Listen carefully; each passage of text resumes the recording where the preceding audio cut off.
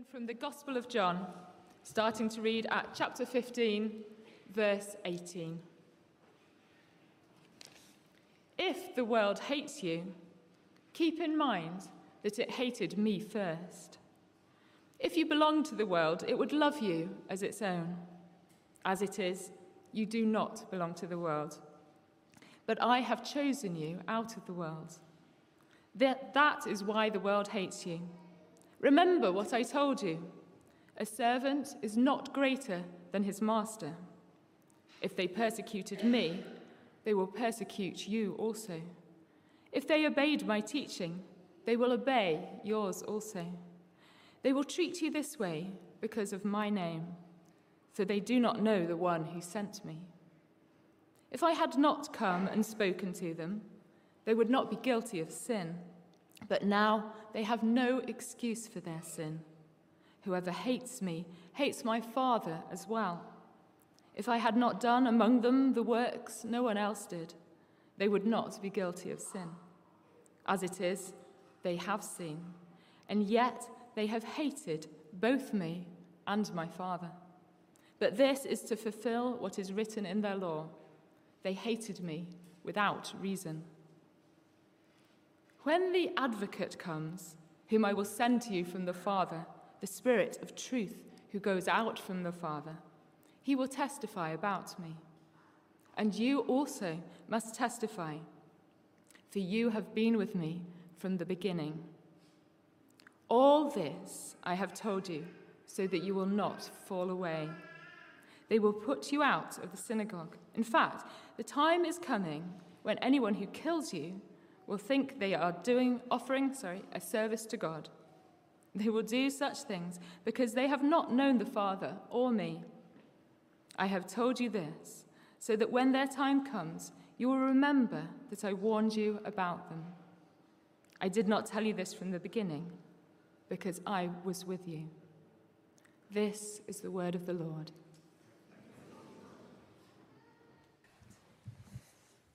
My name is Paul. If you don't know me, it's really nice to see you and speak to you. I'm afraid no dancing from me at the start of this sermon, so I'll spare you. We are, in this series, we are thinking about life together in Jesus. To put it another way, today, what it means to be part of Jesus' family. And really what Jesus is talking about now are some of the implications of that. Of what that means. And some of them, as Jack and Ruth have sort of flagged up, are not necessarily as easy as maybe we might like. So as we think about being a part of Jesus' family, we're going to think this morning about what it means, what to expect, and why we need to know. What it means, what to expect, and why we need to know. And as Jesus kind of carries on this message for his disciples and for us. And a key image that we have this week is that of a master and a learner. A master and a learner. You know, we've had some key images along the way, the vine, we've had the foot washing, I used the image of the well, we've had some hooks. This is our one that we'll think about today. And it comes in verse 20, where he says, remember what I told you, a servant is not greater than his master.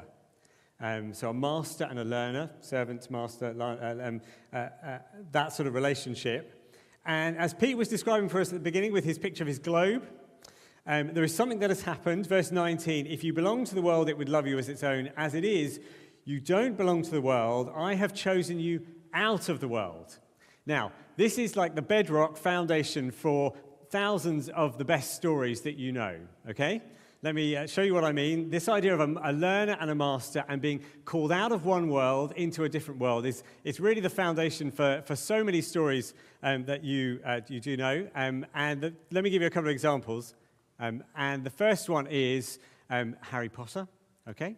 You might know Harry and his story. When he discovers that he was a wizard and he is invited to leave his old family, and the situation that he's in, which is not a very happy time. He's kind of called out of that world and into this brand new, exciting world of wizards, and it's under the sort of leadership of Dumbledore, and he's given this whole new sort of life. He's given a whole new family, if you like, under Dumbledore and all the others who sort of make up his new family. It comes with it a new mission, a new way of being, a new sort of direction in life. And with it, all the enemies of Dumbledore and the sort of, the good characters in that movie, he falls in with them, and now he is part of that family, and their enemies are now his enemies. Okay? You get that idea? Another one? Any Star Wars movie you like just about runs this kind of story. So Rey, and she's kind of plucked off her planet where she is. She's called out of that world into a totally different world. It comes under she finds the sort of figurehead, Luke there to train her. She's the learner, he's the master. Again, she joins this group, the Resistance, who are fighting evil. And it means that once you join that family, that new movement, that mission, the enemies, the First Order in this case, they become her enemies. They are now hunting her down. They are after her. Do you get the idea? You're called out of one world. When you get a new family, a new mission, a new direction, and that brings with it lots of implications. And if you're like, well, Paul, all you ever do is witter on about movies, let's just imagine it in the world of sort of in history, in, say, the Second World War. And here's another one, which is also a movie, but let's let that go. But this is a true story. The idea that there were, it's a very good story, at one point in the war, there were some women were recruited as spies to go behind enemy lines into France to use their language skills and their radio skills to help further the cause. And they had to go behind enemy lines. They were called out of their own world into a new one. They were joining this resistance movement, if you like, the fight back against the enemy. They were called into that. It was dangerous. They were given a new family, they were given somebody to learn under. And as they do that, the enemies that are there and wanting to kind of take over the world at that point become their enemies. They are on the hunt for them as well. So do you get this idea that you can be called out of the world, one world, into another, and it gives you a whole new shape and direction? Yes? Kind of get that idea? Yeah? Not too hard? Okay, Jesus is saying, I have called you out of this world, and that's why the world hates you. So what it means to be part of Jesus' family is to be called out of one thing into another, and we then come in under his leadership. So he's the master, we are the learner. His pattern, his family, the Jesus movement, his whole way of being, all of that we kind of come in and fall under. And it means that anyone that is against Jesus is then, we've come in under that. And so we find that opposition, that challenge, that difficulty. What does it mean? That image of a servant isn't greater than his master. So what to expect? Second, what to expect? What is Jesus? Why is he telling them this? What to expect? He is trying to say to them that a learner expects to face the same challenges, same difficulties, the same successes as that of their master. And you see that played out in those kind of stories. The character is kind of pulled out of one world. They then learn from the master, but the same sort of patterns happen to them. The same things that the master has faced, they too will go through. Now, this is where I know John is quite dense. There's quite a lot to take in as we look at it. And if you've got sight of it, I'm going to just unpack some of these verses here and show you that really what Jesus is doing through them all is saying, you see this idea that what happens to me, similar things will happen to you. They may be echoes, they may not be directly the same, but there'll be similar things that happen to you. What happens to me happens to you. There's a pattern of one and the other. And it starts just up in verses 18 and 19 where he begins, if the world hates you, keep in mind that it hated me first. His pattern will be our pattern. If the world hates you, that'll be because it hated me first. That same thing will operate. How they treat Jesus, we'll see echoes, familiarity, we'll see how they treat his followers, us. So verse 20, having said, I've chosen you out of the world, he says, remember that I told you, servant isn't greater than his master. If they persecuted me, they will persecute you also. If they obeyed my teaching, they will obey yours also. Notice it's negative and positive, but we can expect the same kinds of reactions. If they persecuted you, it'll be because they persecuted Jesus. If they listen to you, they want to know more. If they want to follow, it's because they have listened, they want to know more about Jesus, same kind of pattern. He says what he came to do, verse 22, as he goes on, he talks about the fact that he came to reveal who God is. And he says, you'll see that you have a similar role in lots of ways. So when he says, verse 22, he talks about, he says, if I had not come and spoken to them, they wouldn't be guilty of sin, but now they have no excuse for their sin. He says, if I hadn't come to speak to them, they wouldn't know who God is. But that's what I did. I came, says Jesus, to reveal who God is. I came as a man from God to reveal God. I came to explain, to show. Do you remember Tim a couple of weeks ago? So that's what Jesus said when he said the works he was doing were to reveal who God is. And he's saying, that's what I had to do. And in fact, then a little bit later, this is where it jumps down a little bit. When he talks in verses 26 and 27, he says, the advocate will come, that's the Holy Spirit, whom I'll send to you from the Father, the Spirit of truth, who goes out from the Father. He will testify about me, and you also must testify, for you've been with me from the beginning. So if Jesus was coming to reveal God, he says, actually, you will have a role in that as well. You'll testify about me, Jesus, saying, I'm the one who is from the Father. It's like there'll be signposts. They'll be saying, look, if you want to know who God is, look at Jesus. And they'll have a similar kind of role, not identical. Jesus himself reveals the Father in a way that is perfect and unique. But we, his followers, have a role in saying, if you want to know about God and who he is, look at Jesus. Do you see a similar sort of pattern?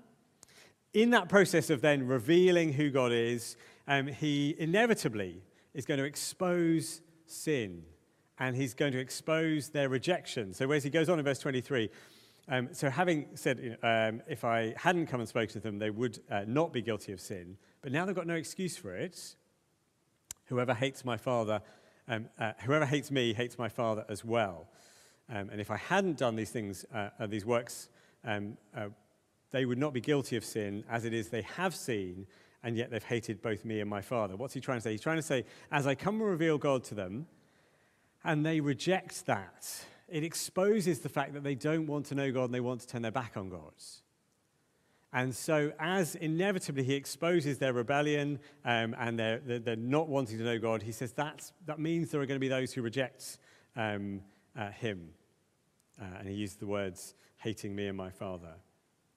And then he tees up for them, his followers, that they too can expect the same kinds of rejection, or that pattern of rejection. Again, it's not identical, but chapter 16, verse 2, he says, they will put you out of the synagogue.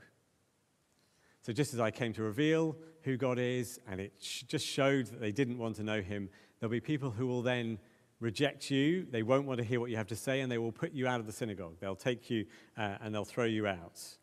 And as you know, there are places around the world where that's much more real than, say, in our UK context, where Christians aren't allowed to meet and they aren't allowed to gather, and they're sort of thrown out of places. And he then, quoting the Old Testament, he says, almost unfortunately, there's going to be no rational basis for this. It's going to seem irrational. Verse 25, this is to fulfill what is written in their law. They hated me without reason. I've come to reveal who God is. I've come to talk to them. I've come to show them God. And they're without reason, they're going to respond to me. And he says that same pattern you will see as well. So verse 2 again of chapter 16, when they put you out of the synagogue, in fact, the time is coming when anyone who kills you will think they are offering a service to God. And it's going to seem just almost crazy. You're trying to follow God, you're trying to follow his ways, and there are going to be people who are going to think they are doing a service to God in wanting to kill you. It's quite stark, isn't it? But you see the same pattern all the way through. What happens to the master is what the learner experiences as well. The same kind of pattern, the same kind of responses, the same kind of things that you hear, receive, all the way through that passage. If you stayed with me, that's hopefully you kind of got a sense of where that is. Why is he doing that? He's setting expectations for them. And if you step back and think, last week it was lovely, wasn't it? It's all about love. We've had some great passages on that. Warm, fuzzy feeling. Yes, we should love each other. This is really great. And now we've got this stuff all about hate, and it feels like a bit of a handbrake turn. And I think what he's trying to get across to them is almost to say, you guys, as my followers, are going to be all about love. And you're going to be all about that. But you may get hate from others. You need to know that. You need to get your expectations right. You are going to be all about loving one another. That's my command to you. Love one another. But you may get hate. Now, don't miss the if that comes all the way through this passage. Again, if you get some time to read it later, you can just go through and just circle all the times he says if. He says, if the world hates you, keep in mind that it hated me first. And sometimes, let's just kind of try to voice this. Sometimes I think Christians read that as saying, when the world hates you, remember that it hated me first, and they go looking for the world to hate them. And so it's you've probably come across instances in the news, or you know when it gets written up, and you know the sort of thing I'm talking about probably, where somebody has gone out to largely be obnoxious or rude or offensive as a Christian because they're looking for a response of hatred so that they can say, I now wear this as a badge of honor. I'm a true believer because I'm hated. Do you know that kind of thing? Actually, somebody who goes out looking to be offensive. I don't think Jesus is talking about that. And they do it because they're kind of saying, look, I will show that I'm a true believer by the amount of hate I get. It's not what he's saying here. He's saying that may happen. You may get that kind of response. But everything he said in the context of this series we're in, he's not saying you go looking for that. You go and be as rude and obnoxious as you can be as a Christian. A question that I just as a sidebar for a moment. A question I would love to ask you. Maybe you're here thinking, you're not a Christian, or you wouldn't call yourself one, and you're kind of, thinking about things, investigating things, and you may be looking at this and read or listening to me, kind of going, "Wow, Christians have got a real complex, haven't they?" It's kind of like whoa, you got some them and us issues going on. Let me ask you a question, or ponder this for a moment. In our day and age, there is always somebody out there ready to hate you, isn't there? If you think about social media, you see it, it's not just Christians. There's always somebody or a group ready to hate you.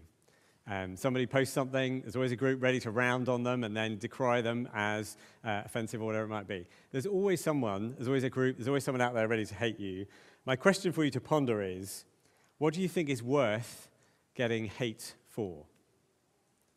What do you think is worth getting hate for? Because Jesus is explaining, this is how you're to live when I'm not with you. You're to love one another. You're to be that kind of community. Now, you may get a response that rejects you and doesn't like you and hates you. But he's saying, because of who I am and because of what I'm asking you to do, that is worth it. And my question for you, if you're puzzling these things through, is what do you think is worth getting hate for? And have you considered what Jesus is saying and the model and the way he is, and whether that is worthwhile? Okay, what it means to be called out of the world into this kind of new world, this new movement, this new family. You get the mission that comes with that. You also get the enemies that come with that. What to expect, the same kind of pattern. The learner and the master go through the same sort of patterns. We shouldn't expect anything different that Jesus hasn't already faced. And he talks about the kinds of things that might be. Why do we need to know this? A couple of things as we kind of draw this together and finish. A couple of things. Firstly, as he says here, the reason I think he's telling them this is, don't give up on Jesus. Don't give up on Jesus. Why is he telling them this? Verse 1, chapter 16, all this I've told you so that you won't fall away. I'm leaving. This is still a thing. We are a community. You need to love one another. It's going to get hard. Don't give up. He's trying to be realistic with them. It's going to be challenging. Don't give up. Keep going. The world may not love you, but they didn't all love Jesus. And so we shouldn't expect anything other than the mission and the family that we've kind of been brought into under him. Don't give up on Jesus. And it's partly why he's telling them this. He's not sort of, he's not trying to sugarcoat things. He's trying to be realistic. Tough times are ahead. Don't give up. But second, Don't give up on love, even when there is a lot of hate around. Don't give up on love, even when there is a lot of hate around. If you think about this in the context of what he's been saying, look, I'm urging you, I'm calling you, love one another. This is what you're to be like. This is how you're to live. There will be hate out there. But that's why it's even more important that the community that we have, the love that we have for one another as Christians, is so vital. If you think about it this morning, why have you come here today? What should it be like coming to church today? Coming to church today should be, shouldn't it, a place of loving support. It should be a place of refreshment and where you come and you benefit from being with brothers and sisters in Christ. Where you come and you find, actually, this is where I'm with family who understand me. This is where I'm supported, I'm encouraged. And the reality is, I know for many, they come to church fearing this is where I'm going to be judged. This is where I'm actually going to be looked down on. This is where I'm going to feel like I'm not good enough. It's actually not what Jesus is imagining a community of believers should be. This should be the place of refreshment. I sometimes use the image of an embassy. It might work for some of you, it might not. An embassy is where if you're overseas and you're kind of in a strange land and you're not sure what things are happening, you should be able to go to an embassy and know that's a bit of home. That's a bit where I go and I know that there'll be people who'll look after me there and support me, and they know what my values are like, and they know what it's like, and they'll help me out. It should be a kind of haven. It should be a place that we come from which we then go out into the world, but we go out supported. So to not give up on love, even when there is enough hate in the world, and when we're here, this should be a place where we love one another, where you see somebody you think, can I just go and ask, I wonder how you're doing? Is there something I can do to support you? Is there some way I can encourage you or help you or look after you? That someone sees you and comes over and says, how are you doing? Is there something that I can encourage you and support you in as we try and follow Jesus together? Do you see what I'm saying? This should be a place of refreshment, of encouragement. The early church, by which I mean in the sort of first, second, third centuries, was a great example of this. Why? Partly because they were a really small minority, living in a regime often where there was, it wasn't a Christian world, it wasn't a Christian ethos. Tiny little churches who, what did they do? They patiently loved one another. They patiently looked out for those who were weak and vulnerable. They looked out, they tried to bring them in. They went out and picked up and looked after those babies that had been left on the roadside to die. They gave dignity to those in society who didn't have a place. They gave dignity to women in a culture where it wasn't given. They patiently tried to form communities that loved one another. But what's so interesting, here's the words of a guy called Tertullian, who is an African Christian from the kind of late 2nd, early 3rd century. And he describes that's what they were trying to do. And he says this: it is mainly the deeds of a love so noble that lead many to put a brand on us. Now, a brand is like a hot iron where they kind of brand them to persecute them. What's he saying? He's saying, actually, it's the very thing that we were trying to do, to love one another, is the thing that the world really hated and despised and rejected. And yet they carried on doing it anyway. They knew that they needed to form these communities which loved one another, that might face that kind of rejection and hostility from the world, yet it was worth it. And the only reason we can see from Jesus and the way he's talking to them about this, where do we get the sort of fuel, the ability to do that? We can't do that unless we look at him, as we've been doing each week, reminding ourselves that actually that's exactly what he did. He didn't go to the cross to come into the world, to die for people, kind of going, I'll do this if you all give me the right response and love me back. Actually, he did it knowing they would hate him for it. They despised him, they rejected him, they killed him. And yet he went and opened his arms on the cross for them anyway. He did it out of his love for them. And it's the only way, I think, that as we remind ourselves of that, of what he's done for us, that it reminds us actually as he's called us to love one another. May this be the kind of community we are building here.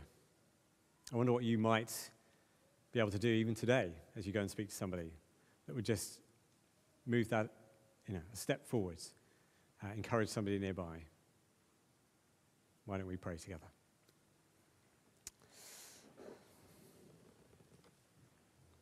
Gracious Father, we pray for us as a community of believers. Lord, might we know how to live this out. Might we be aware of the reality of how we might be received. Lord, might we know that we've been given that new family, that new mission, that new movement. We fall in under everything that you are doing. Please encourage us, strengthen us for that. And Lord, just help us to think wisely about what that means in the places that you have put us and in this church together, we pray. Amen.